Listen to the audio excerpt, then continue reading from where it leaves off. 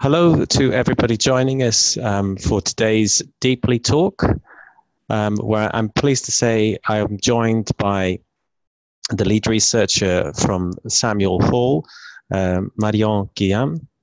Marion has led, or was the lead author of an excellent recent report looking into the conditions of children returned from Europe to Afghanistan. From Europe to Afghanistan, experience of child returnees. We will be talking about the changing conditions of return from Europe, an accelerating program, and a piece of groundbreaking research which for the first time has really placed the voices of Afghan child returnees at the center of a piece of very solid research to give us an idea both of what role they have played, the children themselves, sometimes alone and sometimes with their families, in being returned to Afghanistan, and to give us some sense of what that transition from Europe to Afghanistan is like when seen from the point of view of the child themselves. Now, there may still be some people joining us on today's Deeply Talks. We'll be talking for the next half an hour or so. I'll be in conversation with Marion Guillaume. My name is Daniel Howden. I'm the senior editor of Refugees Deeply. If you're listening in and would like to send us any questions for today's conversation, then look up the hashtag Deeply Talks and feel free to tweet it at us there. We'll pick up those questions and we'll endeavor to feed them into today's discussion. So just to get started, Marion, last month you published for Save the Children from the Samuel Hall this report, which looked at and spoke to a large number of children returned from Europe to Afghanistan, the first piece of research of its kind. I wonder if we could start today's conversation just by you giving us a brief overview of what your main findings and why you undertook this particular piece of research.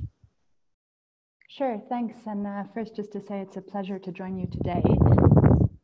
And please cut me off if I start reading.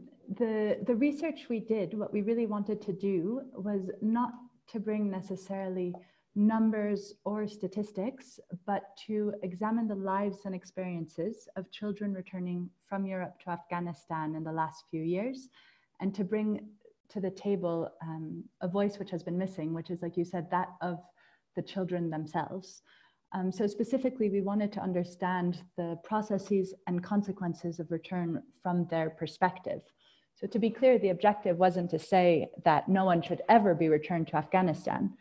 However, there are clear procedures around returns and conditions which must be met, especially when it comes to children. So what we did, we took a rights-based perspective to really understanding how returns from Europe are happening. So in order to do so, we spoke with 57 children who returned from Europe in Kabul and Herat.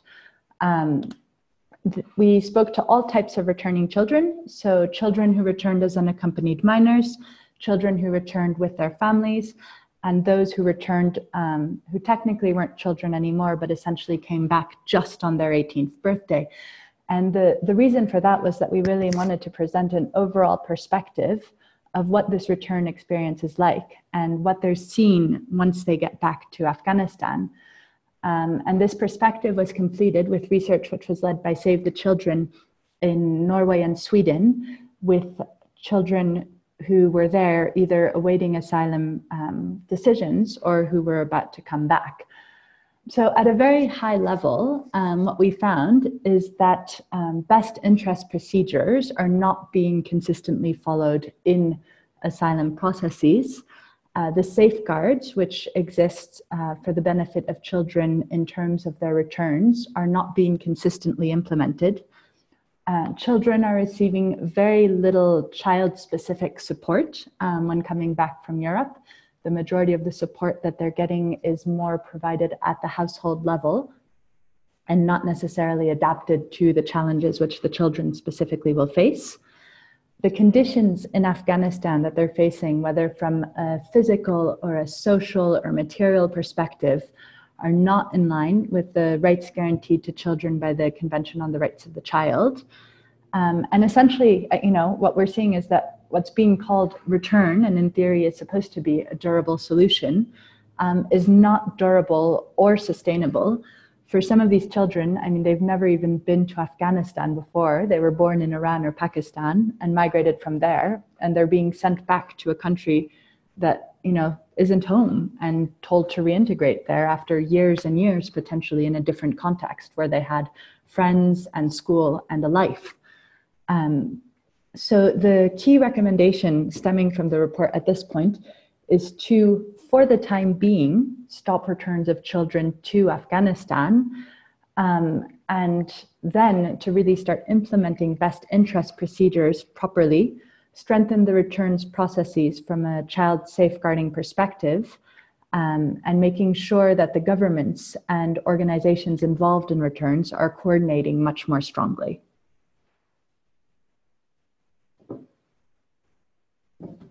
So that's the very high level overview. I think if you want to maybe start diving into. Well, thank you. I mean, it's always difficult to reduce quite a complex and nuanced piece of work to a quick introduction, but I think that does a good job. And I appreciated you making the effort to point out that this isn't about objecting wholesale to the principle of returns themselves. We should be honest. And individuals' rights groups who have serious misgivings about the returns process. Now, part of that is based on the generalized perception that European countries are looking for ways to wriggle out of their commitments on fundamental rights, wriggle out of their responsibilities under European frameworks and agreements. And part of this reason, or one of the indications that these fears are well rooted, was news that's recently emerged suggesting that an acceleration of returnees of returns for vulnerable Afghans, whether they're children, adolescents, just over 18, was the news that Denmark and Norway have various involvements in the proposed camp on the other side.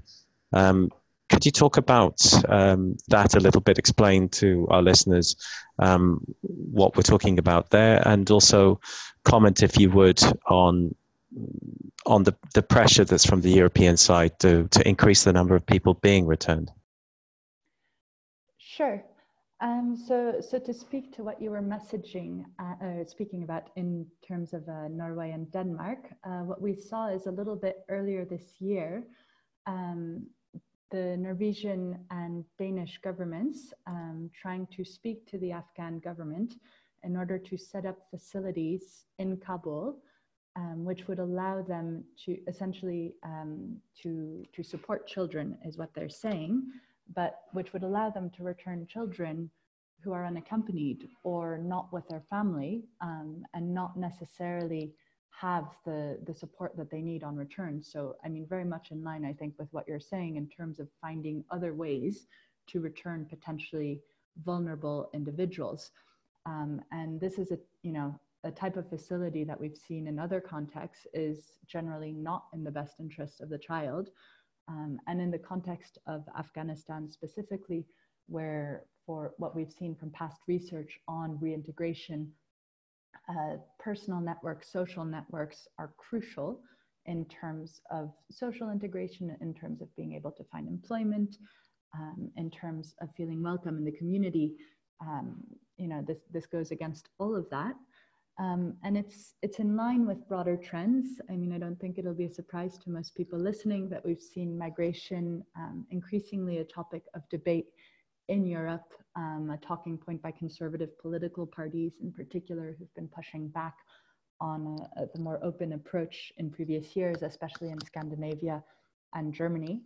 Recent figures are suggesting that the EU is tightening borders considering alternatives to see, where they could where they could try to shift the border, essentially, rejecting asylum claims. We've seen in 2016 already, in an attempt to kind of facilitate this, the Joint Way Forward Agreement, which was signed between the EU and Afghanistan, which overall makes it easier to forcibly return Afghans, including children, on their 18th birthday. And this is an agreement which has been denounced by a number of human rights organizations as essentially allowing deportation to an unsafe context. And just to be clear, for those who aren't as familiar with Afghanistan, we're talking here about a context which has been recently redeclared by the UN Secretary General and changed from a country in a situation of post-conflict to a country in a situation which is ongoing conflict. There have been the greatest number of civilian casualties, according to UNAMA, in the first half of this year, the deadliest ever for Afghan civilians. And even the latest UNHCR eligibility guidelines are looking at the protection needs of asylum seekers, is saying that internal flight alternatives, which have been used to claim that the risks are limited to a certain part of the country and people can be returned, say, to Kabul, should no longer be used. So kind of from all sides. Well, picking up a little bit on what you're saying about the situations under which returns are pushed onto children. I'd just like to talk a little bit about our most recent investigation titled The Vulnerability Contest. If anyone's following, they can see on Twitter, we posted links both to Marion's report and to Vulnerability Contest so that people can see. But the contest investigation looked at the lives of 3 Afghan teenage boys, 2 of them born in Iran, 1 of them born in Afghanistan. And I'd just like to recap on that to give our listeners a sense of who we're talking about and the kinds of lives that some Afghan asylum seekers, young Afghan asylum seekers in the European system, what they've gone through. I'll use the life of one boy who we refer to in our piece. He's recently turned 18, but he arrived as a child. He grew up in Iran, as many hundreds of thousands of Afghans have, the child of a refugee family from earlier conflicts. He was arrested in Iran. He lives there undocumented, as do many hundreds of thousands of other Afghans, unable to afford the permits that would allow him to live there legally. Having been arrested, he was given a choice between going to prison, being sent back from Iran to Afghanistan, a country that he hadn't visited, he'd never been to before, and one where there's ongoing conflict, or being given the chance to win a residence permit and legal status for the first time in his life by agreeing to go and fight for an Iran-backed militia in Syria. So age 16, and seeing no other way out, he found himself transported from Iran to the front lines of the conflict against ISIS in Syria, fighting for a mainly ethnic Hazara Afghan brigade under the Iranians in some of the worst conditions imaginable in Syria. He was later, after 2 tours in Syria, able to escape from Iran while on leave and reach Greece via Turkey. I met him in the miserable conditions at the Greek asylum camp of Moria on the island of Lesbos. He's now been there for a year. And children like him, we interviewed and documented the cases of 5 of these children just in Moria alone. So there are many kids who've been through these kinds of experiences. He now finds himself essentially back in the same position. Europe is offering him only one choice, really, which is his only way out of Moria, it seems at the moment, is going to be a one-way ticket back to Afghanistan. So after all of those years, after all of that suffering, Europe is basically putting him back in the same position that the Iranian authorities were. So the interesting thing was that as part of this investigation, we spoke off the record to some serving members of the Greek Asylum Service.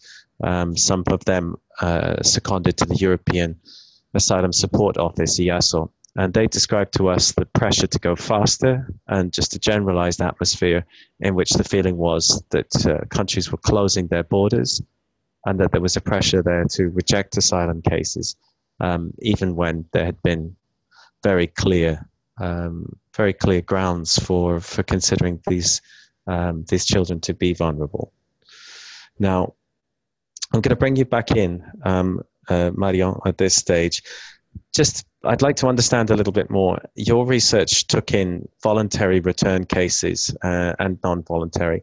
Could you talk to us about what kind of role the children themselves got to play in the decision to return? I'd be curious to hear you explain a little bit more about that. Yeah, no, absolutely. And I think before I go into that, one of the things I'd like to highlight is that when we talked about voluntary or forced returns in the context of our research, we're talking about it from the perspective of the children, which is essentially to say we asked them, whether or not it was a voluntary return. And that doesn't necessarily coincide with the perspectives of the returning governments, who may say in some cases what we've seen, that it is a voluntary return, whilst the child was essentially told you don't have a choice. You can either go back and maybe, your family gets some money while you go back, or you go back anyways. So just that to preface. In theory, if you're looking at the guidelines on the best interests of the child, the best interests of the child should trump any migration management considerations. The child's right should come first, regardless of their status. And so, there are very clear procedures in terms of how children should be interviewed, whilst through these procedures, the degree to which the information which they provide can be taken into account, noting that children may not be able to provide information as clearly or as specific as adults, and that doesn't mean that it shouldn't be taken into account. The procedures need to be tailored to the ability of the children to express themselves in a meaningful way, especially when you're considering children who've been through what in many cases are very traumatic experiences. I mean, even in our interviews in Afghanistan, the stories that they had to tell about the trip to Europe came up again and again. In practice, what we saw is that while Article 12 of the CRC, the Convention on the Rights of the Child, requires that the views of the child be given due weight in accordance with their age and maturity, a lot of the children didn't feel involved in the decision. So we did quantitative surveys with 53 of the children with whom we spoke, and 33 of these said that they were not at all involved in the decision to return. So, while obviously in some cases this may be a perception, there are several kind of concerning follow-up facts to that, where we had a few children saying, for example, that they felt that their translator wasn't very good, or that, like you saw in your research, I think one of the cases you cited was saying that he wasn't even asked about his time fighting and felt that the questions were biased already to elicit reasons not to give him asylum. And so, we had one boy who was saying that the authorities were treating him like a criminal, and he didn't feel like he was being listened to in an open fashion.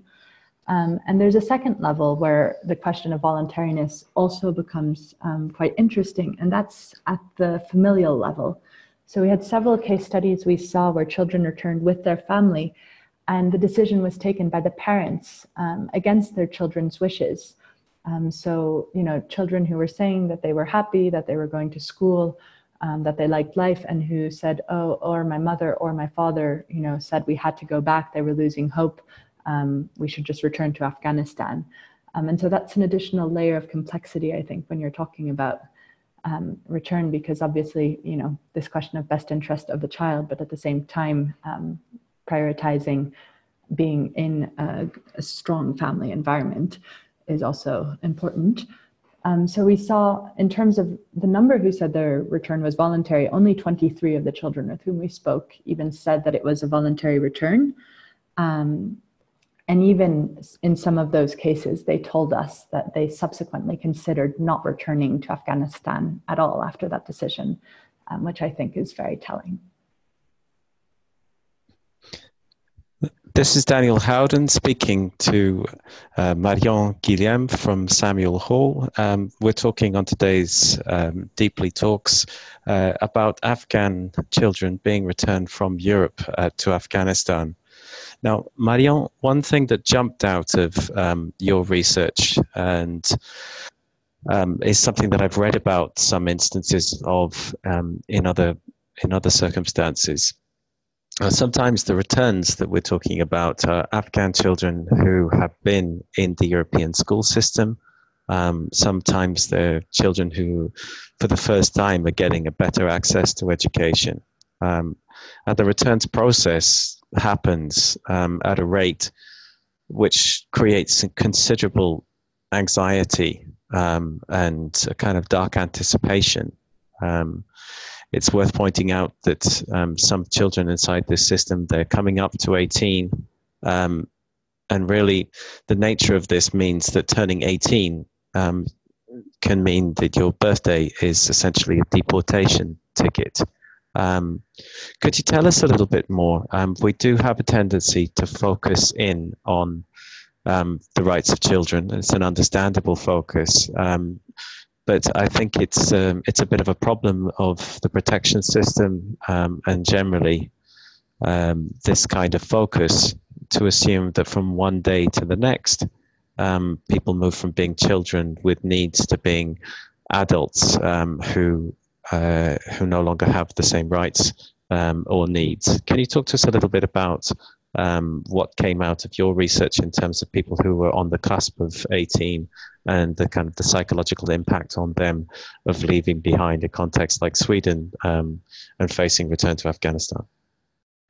Yeah, no, that's a really important point to make, I think.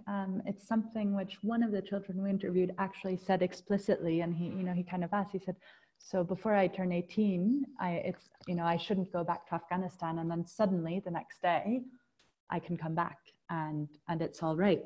And if you look at the way the process happens, for example, in Sweden, essentially they summon you to a turning 18 meeting where essentially they tell the children, this is what's going to happen. Your case is now an adult asylum seeker case.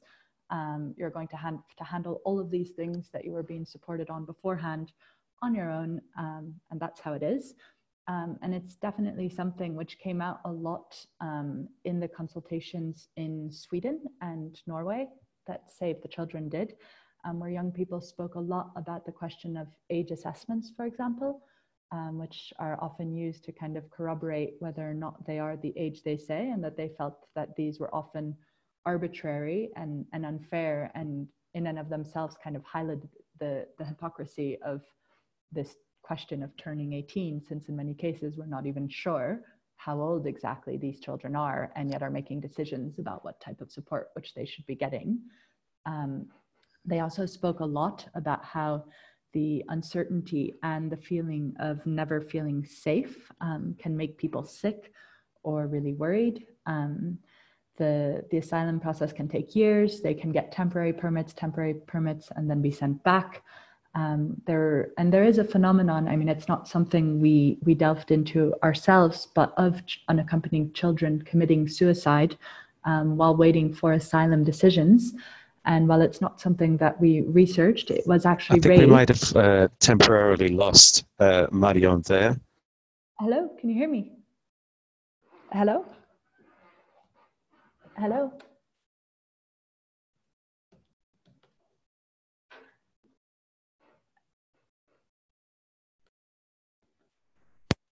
Hi, Daniel, can you hear me?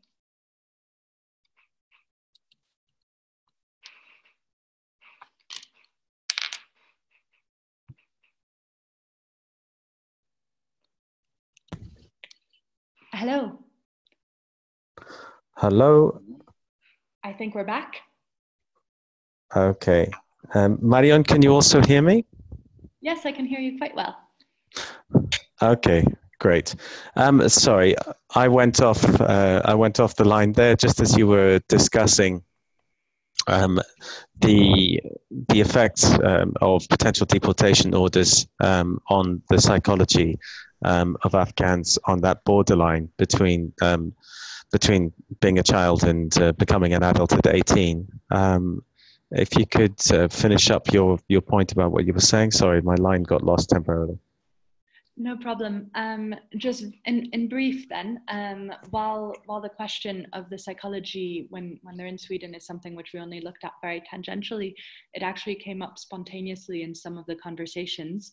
And even one of the case studies we conducted with one of the children who'd since returned to Kabul noted a suicide attempt prior to being deported.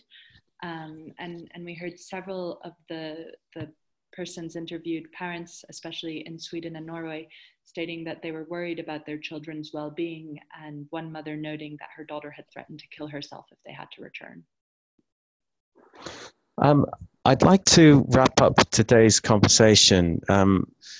If you could just give us a little bit of a sense of what these children are being returned to, what Kabul is today, and whether or not some of the basic safeguarding that the kind of European countries are committed to, whether that's really happening on the ground. So an overview, if you would, of what it means to go back into Kabul, what people can expect waiting for them on the other side, from schools to general conditions and security, and also a thought on the legal considerations. Absolutely. So we talked earlier a little bit about the security situation in Kabul, so I won't go into that in too much detail, but very broadly, the incidence of threats has increased. There have been increasing numbers of civilian deaths in Kabul. So there's kind of this broad, high-level threat to their physical well-being. Some of the children we spoke to stated that someone had attempted to recruit them to fight in combat, commit acts of violence, or engage with armed groups, which links back to the research which you did. One of the interviewees we had actually told the story of being deported from Europe to Afghanistan, trying to go back to Iran where his family was, ending up fighting in Syria, and then being deported back from the Turkish border to Afghanistan again. And there's also, the kind of more specific risk to children who are returning from abroad. This fear of being targeted because they're westernized, because they've been abroad, and might be viewed as having money, for example, because they were abroad, or just as someone different. And so that's a threat that has been felt by some of the people with whom we spoke. In terms of the more kind of material conditions that people are facing, they're not aligned with the conditions which are laid out in the CRC. Very few children, only 16 of the 53 who we did the quantitative survey from, are currently at school, whereas when they were in Europe, a lot more of them were. Admittedly, they're older and perhaps less likely to be in school, but this is still a steep drop off, and in some cases kind of makes you wonder, would they not have been better served by being able to finish their education and come back and contribute more productively to society? One of the big elements to come up that I just do want to come back to is the question of psychosocial well-being and safety. So you have a lot of children, like we said, who are returning to an environment in which they may never have been. In some cases, whilst they may be with their immediate family, they may be far from their original province of origin. So we had, for example, a family originally, I believe, from Ghazni, which is now in Kabul. So again, they're far from a lot of their network and may not be in stable living conditions. We saw very across the board children exhibiting negative symptoms of psychosocial well-being, talking about sadness, talking about worry, about missing their life back in Afghanistan. This is something for which there's just very little support in Afghanistan.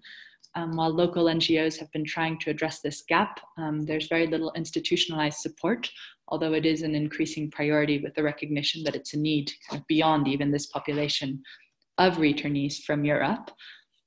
And then finally, just one of the last issues that did come up in some of the cases was that of documentation, where some children were being sent back without a tazkira, a national ID, which means that they can't access education and stronger forms of employment. In terms of the returns processes themselves, the safeguards which exist in terms of how children should be returned are also not always being put into play. Some of the children said that their families hadn't been contacted before their return, or that they themselves had to contact their family. There were instances, one child who was handcuffed on the flight on the way back, or children who are coming back, without a well-known family member with them. So it's not happening in every case. There were some cases where all the safeguards are being respected, but it is something which should be happening kind of consistently and throughout if we want to be sending children back to Afghanistan. Just kind of very broadly, I think we were shocked to see the lack of accountability around returns of children to Afghanistan as they're currently being conducted. Thank you. Thank you, Marion. We will leave it there for today. We've heard some very interesting points. The first, just to briefly catch up those who've joined the call midway through. This is not a polemic against all returns under all circumstances from Europe to Afghanistan. This research highlights the fact that even the basic requirements that are there under European laws and treaties are not being honoured from the European side as far as this research shows. There are serious reasons to be concerned about the conditions of return of children, of their own rights being looked after in this process and their own views taken into account. But for a complete picture of this, I would strongly recommend you look at our hashtag Deeply Talks, where there's a link through to the full Save the Children report, where Marion Guillaume, who joined us today kindly from Kabul, was the lead author. And you will also find my recent investigation on the vulnerability contest. It's a narrative story which looks at the experience of 3 Afghan boys currently in Europe's asylum system, and their experiences in the war in Syria as child soldiers, and the choices and the conditions in which they now live on the island of Lesbos. That is it for today's Deeply Talks. Thanks for joining us. A full recording of this will be on our site within the next 2 days, and do tweet any follow-up questions that you have. We'll try to address them for the print version of this Deeply Talk. Thanks, Marion, and thanks to everyone who was able to join us today. Bye-bye.